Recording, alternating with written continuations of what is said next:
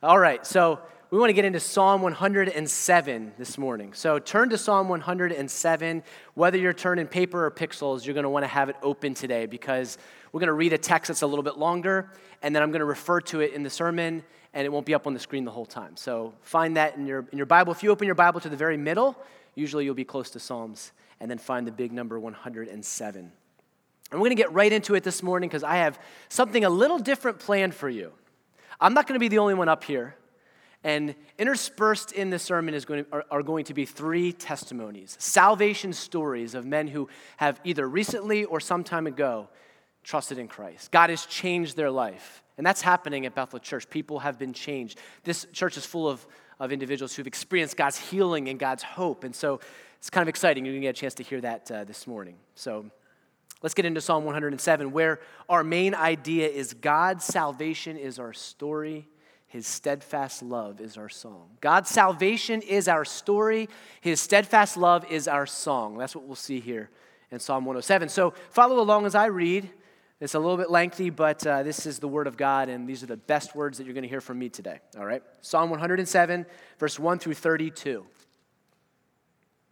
Oh, give thanks to the Lord, for He is good, for His steadfast love endures forever. Let the redeemed of the Lord say so, whom He has redeemed from trouble, and gathered in from the lands, from the east and from the west, from the north and from the south. Some wandered in desert wastes, finding no way to a city to dwell in. Hungry and thirsty, their soul fainted within them. Then they cried to the Lord in their trouble, and He delivered them from their distress. He led them by a straight way till they reached a city to dwell in. Let them thank the Lord for His steadfast love, for His wondrous works to the children of man. For He satisfies the longing soul, and the hungry soul He fills with good things. Verse 10. Some sat in darkness and in the shadow of death, prisoners in affliction and in irons, for they had rebelled against the words of God and spurned the counsel of the Most High. So He bowed their hearts down with hard labor. They fell down with none to help. Then they cried to the Lord in their trouble, and He delivered them from their distress. He brought them out of the darkness and the shadow of death and burst their bonds apart. Let them thank the Lord for His steadfast love, for His wondrous works to the children of man. For He shatters the doors of bronze and cuts into the bars of iron. Some were fools through their sinful ways, and because of their iniquities suffered affliction. They loathed any kind of food, and they drew near to the gates of death. Then they cried to the Lord in their trouble, and He delivered them from their distress. He sent out His word and healed them and delivered them from their destruction. Let them thank the Lord for His steadfast love, for His wondrous works to the children of man. And let them offer sacrifices of thanksgiving and tell of His deeds in songs of joy. Verse 23. Some went down to the sea in ships, doing business on the great waters. They saw the deeds of the Lord, His wondrous works in the deep. For He commanded and raised the stormy wind, which lifted up the waves of the sea. They mounted up to the heaven. They went down to the depths. Their courage melted away in their evil plight. They reeled and staggered like drunken men and were at their wits' end. And then they cried to the Lord in their trouble, and He delivered them from their distress. He made the storm be still, and the waves of the sea were hushed. Then they were glad that the waters were quiet, and He brought them to their desired haven. Let them thank the Lord for His steadfast love, for His wondrous works to the children of man. Let him extol Him in the congregation and of the people, and praise Him in the assembly of the elders. This is God's word. Now, verse 1 here gives us a summary of why this song was written. You remember these are songs, right? The book of Psalms is a collection of songs, worship courses like we just sang, but for the children of Israel. So why was this song written? Verse 1 says, "Oh, give thanks to the Lord, for He is good, for His steadfast love endures forever." So Psalm 107 was written to give the people of Israel lyrics and melody to be able to praise God for all of His steadfast love that endures forever. And then verse 2 through 3, if you glance at that, this is the historical context. What is fueling this? What is happening? Well, you look at verse 2 and you see that the redeemed have been redeemed from trouble. Verse 3, and they've been gathered from the lands, from the east and the west and the north and the south. Now, most Psalms were written by David or written in the time of David, but there are a couple exceptions, and this is probably one of them. Most believe that this was written after the exile, so hundreds of years after the time of David. And we say that because, look at verse 3, there's this bringing back together from the various places that Israel had been scattered. And it seems that this is a thanksgiving psalm where the people of Israel are saying, thank you, God, for bringing us back from Babylon. Thank you for bringing us back from Assyria. See, they were there because they had sinned against God flagrantly and habitually, and God decided to allow them to be taken into slavery. And that's so that they would learn with a very visual image what sin had already done to their hearts. They had already been captive by sin, and now God allowed them to see this vivid illustration by experiencing it. So when Israel sang this song, they could identify on two levels. Right? Physically, they were prisoners. They were captives. They were in these kind of situations physically. But spiritually, they're also captives. They were captives to sin, and now they've been delivered. So they are singing this song with both of these applications. And it's the vivid pictures in this psalm that allow us to understand the depths that we are in before Christ saves us and how he comes and how he rescues us. There's some really neat, vivid pictures. You could call them Old Testament parables, right? So there's 4 of them. And we're going to see first in verses 4 through 9 that God's steadfast love retrieves the wanderer. Retrieves or brings back the wanderer. Verse 4, some wandered in desert wastes. They're lost in the wilderness. They're away from civilization. They have no food, no water, in this desperate, desperate situation. I don't know if you've ever been lost in the woods or lost in somewhere worse than the woods, like the middle of nowhere, and you're just, I guess in here maybe it would be like the middle of a bunch of cornfields and you're lost, okay? Where am I going to, if you're lost, literally lost where you don't know how to find your way back to civilization, it's a scary thing. Unless you're Bear Grylls and you're on Man vs. Wild. He doesn't seem to ever be scared. And every time I watch that show, I smile because Bear Grylls does things that you and I would only do if we were going to die. But he's got a camera crew around him. He's got a Land Rover around the corner and probably like a hot meal waiting for him. And yet he's doing these incredibly crazy things. But the wanderers in this passage are no Bear Grylls. They don't have the resources they need. They're hungry, but they don't know how to get food. They're thirsty, but they're not able to get drink. And they are desperate. And not only that, they're in danger. Any wanderer is susceptible to wild beasts, to bandits. And we see in verse 5 that this situation is pretty severe. What does it say? Their soul has fainted. They're on the brink of extinction. In my mind, I have this image of like a Western, right? And it's that guy who's, in the hat and the cowboy boots, and he's just plodding through the desert, and he's getting further and further along, and he no sign of life. He looks in the distance, he thinks he sees water, but alas, that's only a mirage, right? He checks his canteen one more time, completely bone dry. And right about then, he falls to the ground. There's like a cattle skeleton there, And he's just wishing that somebody, anyone, would come along, that he could find water. This is the visual here. Somebody is desperate. And it's at this point that the wanderer cries out for help. And all of a sudden it says that they cried out to the Lord in their trouble, verse 6, and he delivered them from their distress. Pay attention to that. That's repeated again and again in the psalm. That is the cry every time. I can't imagine that the cry would have been very loud, right? The lips are parched, the throat is dry, and there's just this little help. God, help. But God heard immediately. And this is always true about our God. Our God hears when we humbly and in a state of repentance, we cry out, it reaches his ears. It doesn't matter how loud it is. It doesn't matter how much we know, maybe about theology, so long as we know that Jesus is our only hope, and we cry out and we say, God, help me. I'm there. I'm desperate. And the reason that God hears a humble cry, the reason that he responds to a humble cry is not necessarily because of our cry being so pathetic, although that's some of it. It's really, when you look at this text, because of his steadfast love. God is a God of steadfast love, and it is that steadfast love that causes him to reach out and actually to rescue us. It's not necessarily something intrinsic in us. This phrase, steadfast love, 6 times in this psalm, and you see it in verse 1, 8, 15, 21, 31, 43. It's a very important phrase. It's one word in the Hebrew.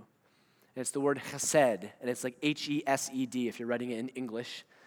And it's this special, special word all throughout the Old Testament that speaks of God's love for us, not because of us, but because of his covenant. He has made a covenant with his people, and he's decided to show kindness to them, to show mercy to them, to rescue them. And it's this chesed, this covenant love, that causes God to reach out and to restore or to rescue this person.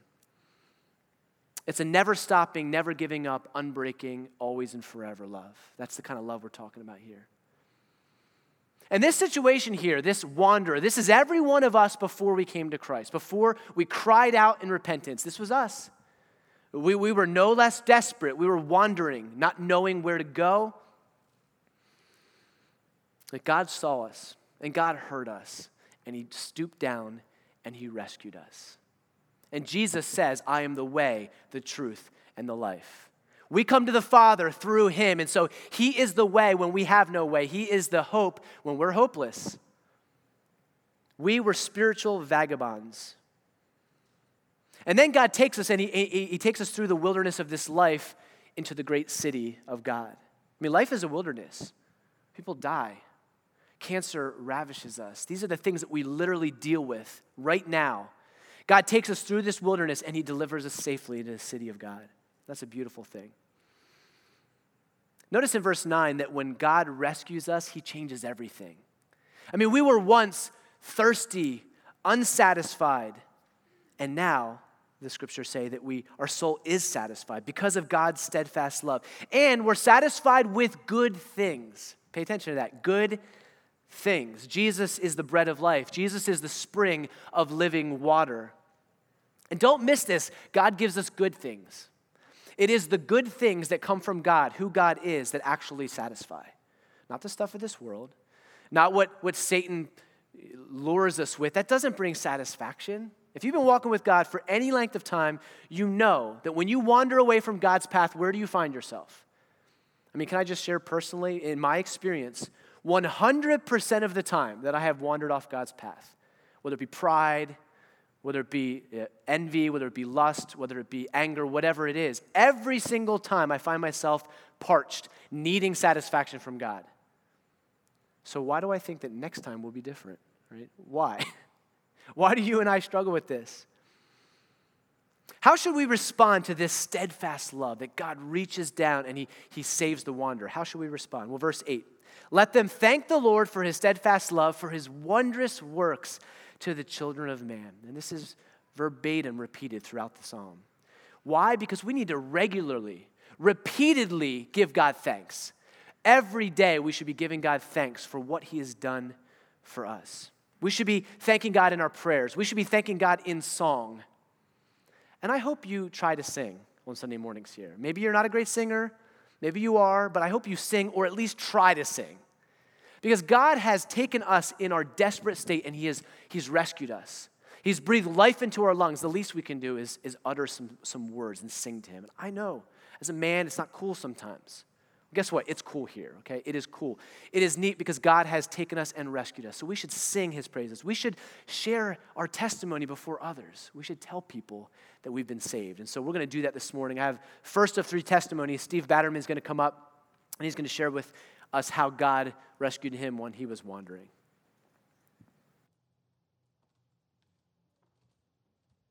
Good morning, friends. How are you this morning? I was married for 8 years, have 3 beautiful girls, Taylor, Serenity, and Peyton. They were my life, my world. I would do anything for them. Well, April 13th, which is Friday the 13th, gotta love that day, my world came crashing down on me because my ex-wife took my girls from me, just right out from underneath me, and I haven't seen them or talked to them since then. And I was very, very angry. I was to the point where I was just so mad at God because I couldn't understand why he took my girls from me and gave them to her. I was very, very desperate. I was in a very bad place, and I was on my last whim, and I was like, I just prayed one night because that's what everybody told me to do. And I found myself June 14th of all days, my first time here at church, which was Father's Day. And 4 days later, I met with Pastor Mark, and he helped me see the light in God, and I was like, I'm just going to put my trust and everything in God that everything will be right again. And this coming Tuesday, I got to go back down to Kentucky because God finally answered my prayers, and I'm going to get word on when I'm going to get my girls back. So if he can do that for me, he can do that for anybody. That's my story. Plus, Sunday, today, after church, I'm getting baptized at Pastor Mark's house. All right, I'll see you. Yeah, I'll see you. Oh, thank you, Steve. God is good, right? And I remember Steve and I talking about, why would these horrible things happen? Well, we don't always know we don't know the answers. But I know that God allows us to get to that point of desperation so that we recognize, I need you, Jesus. I have no one else. I need you. So praise the Lord for that testimony. God's steadfast love retrieves the wanderer like Steve and like Mark, and he can restore you as well. Second, he releases the prisoner. God's steadfast love releases the prisoner. Verse 10 through 16, you see this new illustration where these prisoners are caught in slavery, sentenced to hard labor. They're convicted to die. The only thing darker than their cell is their looming execution that's coming. It might come from intense guilt, this weight that they're experiencing, maybe. But certainly it's because of the judgment of God, because in the text it says that God is the one who has bowed their hearts down with hard labor. Verse 12. And when we rebel against the words of God and spurn his counsel, verse 11, we have to know this. We punch our own ticket to a dark, dank cell. We send ourselves there. And this should serve as a warning to us. This is where sin takes us. Sin takes us and imprisons us, and it puts us in a claustrophobic world, and it puts us into darkness, and sin causes us to despair. That's what it does. This past week, the world has watched as this boys' soccer team in Thailand has been trapped in the middle of a mountain in a cave, and these 12 boys and their coach are running out of time. Now, I heard that this morning they were starting rescue. Perhaps some of you have even been rescued. But I don't know about you, I feel deeply for these kids. I feel deeply for these boys as they wait there and they're just like, can somebody help us? They can do nothing, and all they do is wait helplessly. This is an incredibly appropriate picture for where we are before Christ rescues us. We're there, we're desperate, we're in darkness, we're imprisoned, and we need somebody, anybody, to come rescue us. On Thursday, a former Navy diver who delivered oxygen tanks for the boys in that cave, he lost his life. He was making the 5-hour dive back to the entrance when he ran out of a supply of oxygen. When I heard that story, I was like, isn't that a picture of Christ's love for me, right? He would come and rescue me. He would give up himself and die so that I might be rescued. Except his rescue was completed, right? He actually did it. Death was conquered. And 3 days later, he rose from the dead. So Jesus is that rescuer who actually gave up his life but then lives to tell about it. And I ask you this morning, do you realize the love that Jesus had for you? Maybe it's your first time here. Maybe you've been here just a short while. Do you get this? Do you understand that Jesus loved you so much that he would willingly give up his life for you? That Jesus Christ died to save you from that dark prison, that dark cave. Now, you won't cry out to him until you recognize that you have no hope, that you are helpless, that the only thing you can do is ask for God to come save you because you are in big trouble. When you see that time is running out, if we could zoom out and we could see ourselves from an eternal perspective, we would know that we are closer to the end than we realize. Everything seems fine now, yes, but if we could see from an eternal perspective, we would recognize that we're running out of time. Now, Israel was enslaved in darkness, but look at verse 14 and 16. There is this incredible hope in verse 14 and 16. He brought them out of darkness and the shadow of death and burst their bonds apart. 16. For he shatters the doors of bronze and he cuts in two the bars of iron. It's God who brings them out of darkness. It's God who delivers them. And notice this, it's not just releasing them from the shackles. He obliterates their bonds. He cuts them in two. He shatters them. And we just sang it. I'm free forever, I'm free. Forever. Never to be enslaved again. And this is the way that God's redemption works. Once he breaks the chains, he does so permanently. When Jesus died and rose again, he crushed the head of the serpent. destroyed death once and for all, and Christ allowed for death to no longer have power over us. Charles Wesley said this, "Long my imprisoned spirit lay, fast bound in sin in nature's night. Thine eye diffused a quickening ray.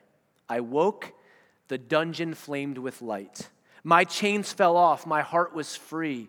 I rose, went forth, and followed thee." What's our response to this? How do you and I respond to being released from prison, released from that dark cave? Well, verse 15, we give thanks to God. This is a Thanksgiving psalm, so it's Thanksgiving in July today, all right? We give thanksgiving because God saw fit to release us, and if we do not give thanks, we are most ungrateful. So let's keep that Thanksgiving train going, and Kevin Milan is somewhere here. Where are you, Kevin? He's going to come share with us about his story and how God rescued him.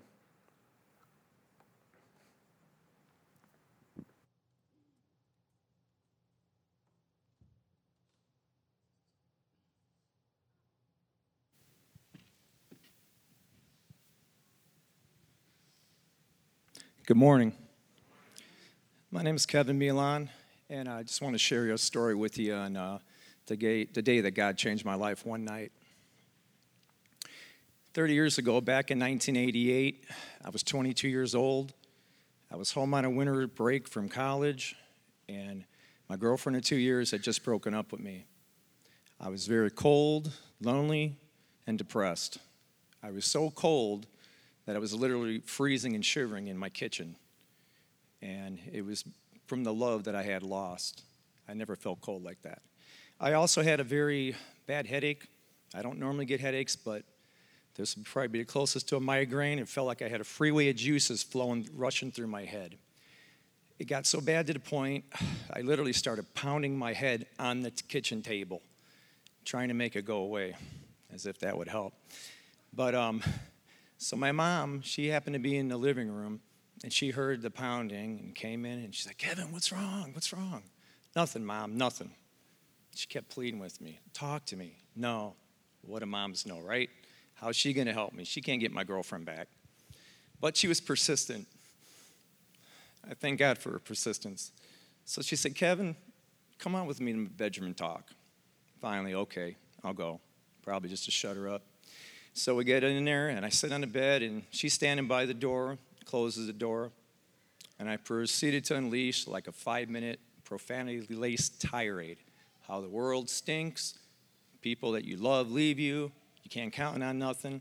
And I told her, and I'm really thinking of jumping off this nine-span bridge that we live. I just figured one splat, I'd be done. I was tired of life. I had it. I was tired of the pain. I just wanted it to end. And you got to know my mom. My mom's one of these ladies where if you skin your knee, she panics and freaks out. So I say all that, and I'm waiting for her to respond, and she just stands there by the door calmly. So then I went in for a couple more minutes. I went on my little rage. And when I calmed myself down, she said one thing to me. She said, "You know, Kevin, when I get really depressed, I talk to God and I feel better." And I was blown away. See, my mom was Catholic growing up. My father was Lutheran. And all I know is I thought that my father forced her to convert and that she just did it to keep peace with him and the family. I didn't think she cared about God. And she told me, "No." She goes, "I do. And I come around and agree with your father's view," and so on. Then she gave me a hug, told me she loved me, and walked right out the door. And I was like, who is that lady? That is not how my mom reacts. And just to let you know, she has never been that cool, calm, and collected in her life before that moment, and she'd never been that way after. That was the first miracle that happened in this story. I didn't know it at the time. But then I thought about what she said. And I was like, I totally forgot about God. So I went in my bedroom, got my Bible out, wiped the dust off of it. I started to read it. And I look up in the topical index for verses dealing with peace and hope. And honestly, I'm looking for a quick fix. And I would read a verse, and wait a minute, and nothing happened. I'm still feeling anxious. And I would do another one. I did that about a dozen or so times. Then I finally this don't work. And I said these words out loud. I said, psychology's right. There is no God. There is no Jesus. It's all just a myth, a big fairy tale. And I was getting ready to close the Bible up, and all of a sudden I noticed that freeway of juices in my head was starting to slow down a lot. And I thought, maybe I should continue reading. I didn't want it to get worse. So now I'm somewhere in the book of Romans, and I started reading about things convicted me of my sin. I didn't want to find that out. So I wasn't a bad kid, didn't do drugs or nothing like that or get in trouble. But at that point in my life, I was sleeping around with different girls. I knew it was wrong, but I did it anyway. And I read this verse, Romans 5:8 says, "But God demonstrated his love for us in this: while we were still sinners, Christ died for us." Those words, still sinners, it's like they jumped off at the page at me, like a neon sign. I was cut to the heart when I read that. And then I kept coming across the word Lord in many verses, and I thought, I always thought of Jesus as my Savior, but now Lord. I was boss of my life, and I knew I would have to change some things and do things differently, and quite honestly, I didn't want to do it. And so I was kind of wrestling with God, counting the cost, and I thought, I don't want to change this, but yet at the same time, I'm tired of being, depressed and anxious and all that stuff. And then I would never recommend doing it this way, but I literally looked up and I shook my fist at God like that because I was in a rock and a hard place. So I realized, I said, you know what? I cannot fight God and win. I just felt like if I persisted in my ways, his hand would be real heavy on me. So then I said this. I looked up and I said, Jesus, if you're real, now, I'm convinced he's real now. A few minutes ago, it's like, no, this doesn't make sense. But now it's making sense. So it wasn't a question of whether he exists. It was more or less, I'm putting him to the test. And I said, if you're real, if you want my life, I said, you can have it. I said, I have no friends. I was a loner. I just lost my girlfriend who I love. My family life's miserable. I said, I don't even want to live. I want to jump off that bridge. I said, so if you want my life, you can have it. And then I put my head down and I said, what could you... I said, what could you possibly do with it? You want to talk about amazing grace? Amazing grace for me is this. God looked past my sarcasm and my doubt, and he saw a heart that was willing to give him a chance, and he still received it. And the very next moment after I said those words, I felt a stirring inside. I didn't know what was happening. Something was just turning around. It was a tingling feeling. I was changing my heart. And then I remember getting up, and I wouldn't have believed this if I hadn't been there, but this is what happened. Next thing I know, a shower of warm yellow light is filling the room around me, and it got so bright I had to literally close my eyes. Now, remember earlier when I said I was literally freezing? I'm sitting here, and I got my eyes closed, and I'm like, what is going on? I don't understand it. But all of a sudden, that fear gave way, and that light was warming my cold body up. So I just relaxed, and I bathed in it for about a minute. And when that light finally was going away, I opened my eyes, and I had a smile on my face like I hadn't had in years. And the first thing I thought about was my father, who I hated. He used to walk by me in the house when I was living at home and say, there's something wrong with that kid. He never smiles, he would tell my mom. And one day I had the audacity to say, there's nothing to smile about in this house. And that's how I felt. And I had an older gentleman tell me, Kevin, you got to forgive your father. You got to forgive your father. And I said, I know that, and I want to do that, but I can't. But I thought if he could apologize one time from the heart for all the harm he had caused, growing up, I really believe I could forgive him. But you know what? That apology never came, and he never changed. But God changed my heart in that moment. And when I first thought of him, all the pain, anger, and hatred toward him was gone. It was gone. I go into the next room. I tell my mom, I says, you're not going to believe this. I had this spiritual awakening, revitalization. I said, I don't even know what to call it. I said, but all I know is, though, even though the circumstances in my life are still the same, I know it's going to get better. And I had hope, which I didn't have. And she looked at me, okay. I think she thought I was a little crazy, didn't know what happened. But anyway, I go back in the kitchen, I start to read my Bible. Now, for the first time, I really want to read it. I want to get to know this God who had changed me. And so I actually went back to that girlfriend who I was suicidal over. I told her my story, and she said, you're so different. She was really intrigued by it, and I still loved her. I wanted her back. Well, after about a week of hanging out with her and talking about God and singing his praises, then she looked at me and she goes, you've changed. It was a very foreboding type of way she said it. And I says, I didn't change. God changed me. Get it right. And I knew when she said that we were on different paths, and I wanted to go down this road, and she didn't want to go down that road with me. And I was able to leave her from my heart, and I walked out, and I was okay. I went back to my church, started sharing with them what happened, and people they didn't know what to make of it. They were saying, we respect your faith a lot, but we think you talk about God too much. In church? Really? I had one lady actually suggest, well, the devil masquerades as an angel of light. Yeah, I tried to hold back some anger there, and I says, well, let's go with that. Now, if that's true, what does Jesus say? A house divided cannot fall. Satan can't cast out Satan. Why am I talking about Jesus and giving him praise for what happened? That didn't make sense. Another lady says, Kevin, you were saved at your baptism. You just had a special touch from God. And I says, you know the story in the Bible where it talks about the blind man getting healed? And he's in the temple, I believe, and the Pharisees say, we know this man's a sinner, but it was your eyes he opened. What do you have to say about it? And he says, whether he's a sinner or not, he says, I do not know. He says, but one thing I know, once I was blind and now I see. And I told her, whether that was just a special touch from God, I don't know.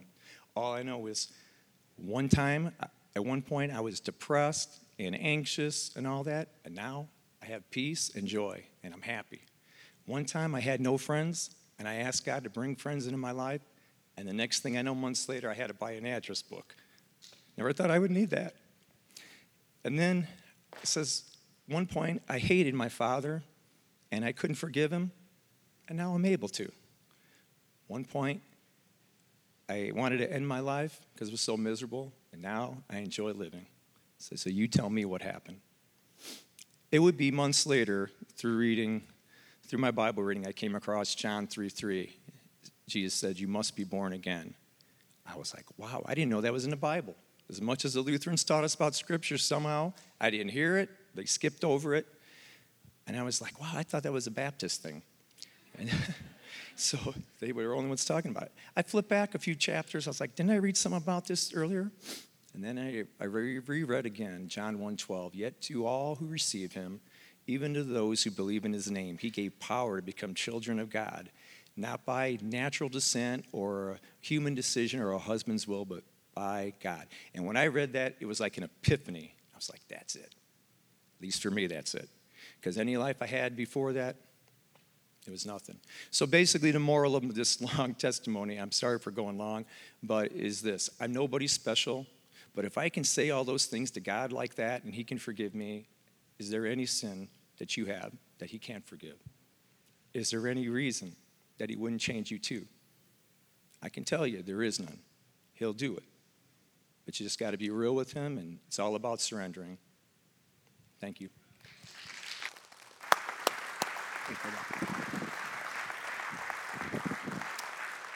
Man, it's powerful, isn't it? How God changes us. He retrieves the wanderer, he releases the prisoner, he heals the sick, thirdly. Verse 17 through 22, if you look at that in your scriptures, hopefully they're still open. If not, open them again, 17 through 22 there. And here we're introduced to some fools, some people who, because of their foolishness, are severely sick. They're so sick they can't eat. You ever been there? You're so sick you can't even eat food? But this sickness is different than a bug. This is, verse 18, they're drawing near to the gates of death. And they're in this desperate place because of their foolishness. Now, I'm praying that there are no fools here this morning. No people who would say, I don't fear God. I want to live the way I want to live, and quite honestly, I don't really care what God thinks about it. Maybe there is. I don't know. If that's you this morning, then verses 17 through 20 is for you. And if you listen to nothing else, listen to this if this is you. You are suffering from a sickness and you don't even realize it. And if you don't repent and turn to Jesus Christ, it may be too late. Your sin and rebellion against God is a virus, and it is destroying your soul. The only hope you have is to cry out in repentance, like you've heard testimony already this morning. And you might say, I'm fine, Pastor Mark, I'm good, I'm healthy, I'm okay. Yeah, but what about in your heart, where no one can see? What about in that heart? Have you refused to bow the knee to Christ? In your heart, are you just tenaciously doing what you want? If you play the fool, your foolishness will backfire. And notice that this is a sickness that is inflicted, self-inflicted. This sin sickness is self-inflicted. I mean, it says right in the text here, some were fools through their sinful ways, and because of their iniquities suffered affliction. But here's the thing, that's where grace comes in. Yes, they were responsible. It was because of their foolishness that they're in this desperate state. But what does God do? God, by his amazing grace, even when we shake our fist in God's face, he comes and he heals. And I love this, verse 20. It's a word from the Lord that brings healing. God's word is what brings healing. The idea is that there's no hope anywhere else. No doctor can fix this sickness. No expert or specialist can take care of your heart sickness. This is only God, and only God speaking a word. For those of you who've been healed, what is our response going to be? What is the takeaway from this whole sermon? Well, again, in verse 21, give thanks. Give thanks that God rescued you and healed you from your sin sickness. These men have done this today. They have shared their testimony. Will you do the same? Will you give thanks to God? Yeah, it's July. It's not Thanksgiving. I know. Give God thanks today. We're going to sing a song in just a little bit. Sing it. Do your best. Whatever you can get out there, just sing to God because he has saved you. We have one more testimony. Joelle's going to come up and share with us before we finish up.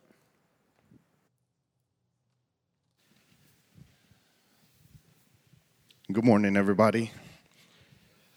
Just want to tell you my story. It's happened last year where I feel God saved me. I was at work one day. There was a lot of things going on, a lot of changes at work. I wasn't used to, I didn't want. Of course, we don't want change. I was stressed out. I did preventative maintenance, so I was on top of a rooftop. And I was angry. It was hot outside. I was mad. I couldn't understand why I was so mad. But just something came over me, and I was just mad and upset. It was hot, like I said. I didn't know what else to do, so I called my girlfriend. And I told her about what I was thinking and why I was mad and everything. And I told her I wanted to jump off the roof. I wanted to commit suicide. She told me, babe, don't do that, don't do that. You know, I was yelling and screaming on the phone with her. I was on the roof. I didn't know what else to do. I was so angry. She goes, babe, just calm down. It's going to be okay. We'll get through it, you know. And I said, babe, I'm going to just let you go. She's like, no, don't let me go. Stay on the phone with me. She was scared. She thought I was going to do something crazy. I thought I was.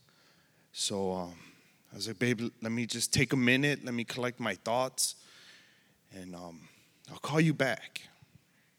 So I hung up the phone. I sat on the rooftop. And I did the only thing I knew to do. I come from a Catholic background, so I knew I could pray and talk to God whenever I needed to. So I sat there and I prayed to him, and I said, God, just help me. Keep me from jumping off this roof. Guide me. Do something. I just didn't know what else to do. After that, I told myself, I need to get back to church. I need to pray. I need to have God in my life, God in my heart. Just to let go and let God. So I said, I got to go back to church. I didn't want to go back to Catholic church. Sorry. And I remembered with my girlfriend, we'd go to parties and family gatherings and stuff. And I would always hear her family talk about their church, Bethel, how the service really touched their heart, made them cry. They would sing songs, make them cry. I'm thinking to myself, that's kind of weird. Like, never did that before, at a Catholic church. So I gave it a try. So I reached out to her and asked her if I could attend church with them, and she was happy. She was excited. She's like, yeah, of course, come to church with us. We'd love you there. She goes, she gave me the time. She says, we're going to save a seat for you. We sit in the front. And I'm thinking, in the front? I'm used to sitting way in the back. But so I said, okay, I'll see you guys at church Sunday. So I called my girlfriend back, and I told her, I was like, babe, I'm okay. I kind of took a couple minutes, breather and everything. I didn't tell her about me reaching out to her family or nothing. So I got home. I was talking to her, and I said, babe, I got a hold of your family, and I'm going to church with them on Sunday. And she looked at me. And she's like, and she told me, and I quote, babe, you can go to church. That's fine.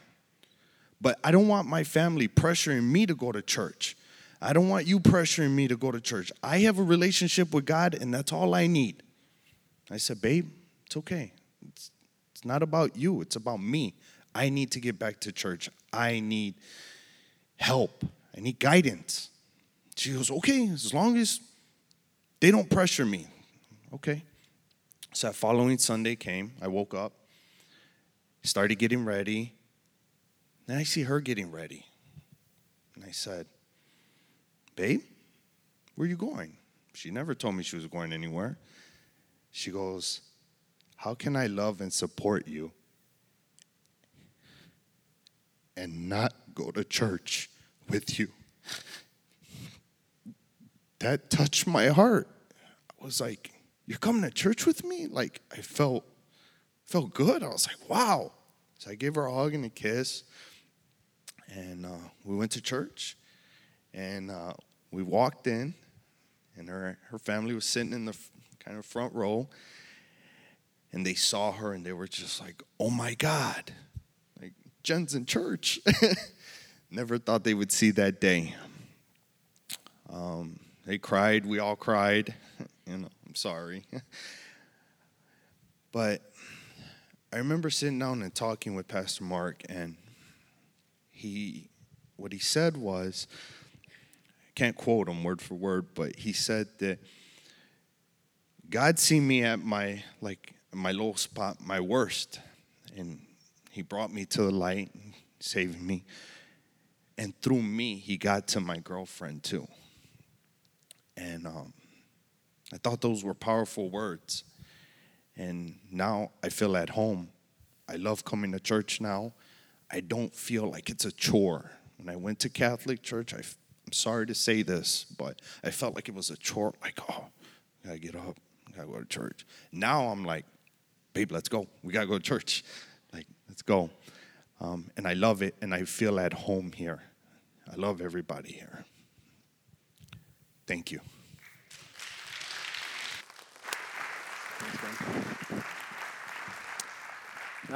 It's good stuff, right? Thank you, Joel, for sharing that. God's steadfast love retrieves wanderers, releases prisoners, heals the sick, like these men and myself, and lastly, calms the distressed. I'm going to finish up with this here. Verse 23, one more illustration, just briefly. Look at this. We come in contact with a sailor here. And this sailor goes out on sea just like he always does. He's a professional, and yet he's caught in a turbulent storm. And you got to understand, sailors of this day are highly respected. They're tough dudes. I mean, they don't have computers, navigational equipment. They don't have motors on their boats. These guys are rough. These guys are tough. And yet, we have these guys shaking in their waders. I mean, they're so frightened. Why?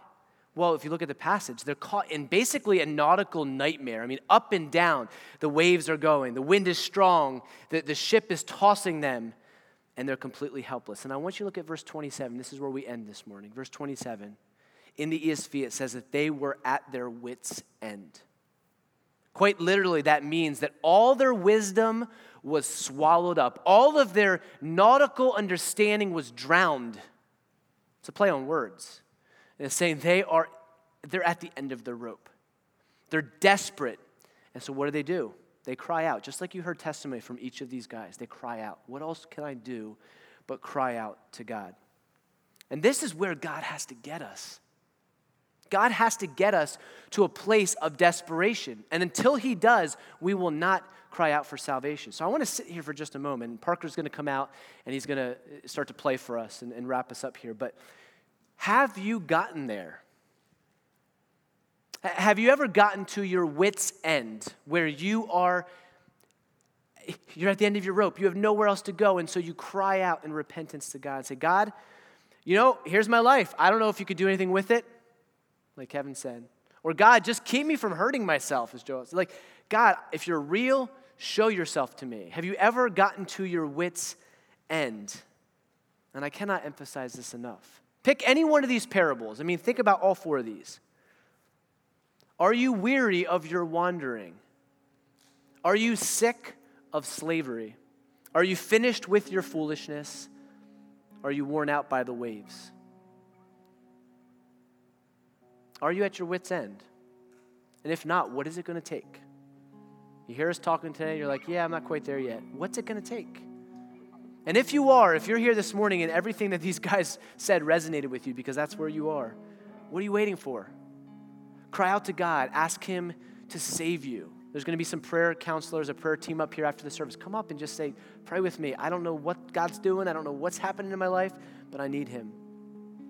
Until we're forgiven by God, we can never find rest. Augustine said, our hearts are restless until they find their rest in thee.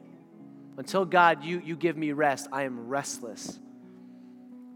And how about those of us who have experienced the rescue of Christ and you want to shout for joy because of these testimonies you heard? What are we to do? He retrieves us wanderers. He releases us prisoners. He heals us in our sickness. And he calms us in our distress. How do we respond to that? What's the practical takeaway today? You praise him. You praise him. You join Steve and Kevin and Joel, and you praise him, and you give testimony, and you tell people what God has done for you. That's what we're to do. You should sing as we sing in a moment here, and you should do so saying, oh God, thank you for your reckless love. Thank you for your love that came after me. Thank you for saving me. It's Thanksgiving in July. All right, a time to give thanks. We should obey Psalm 107:2 that says, let the redeemed of the Lord say so. Say so. Let's do that right now.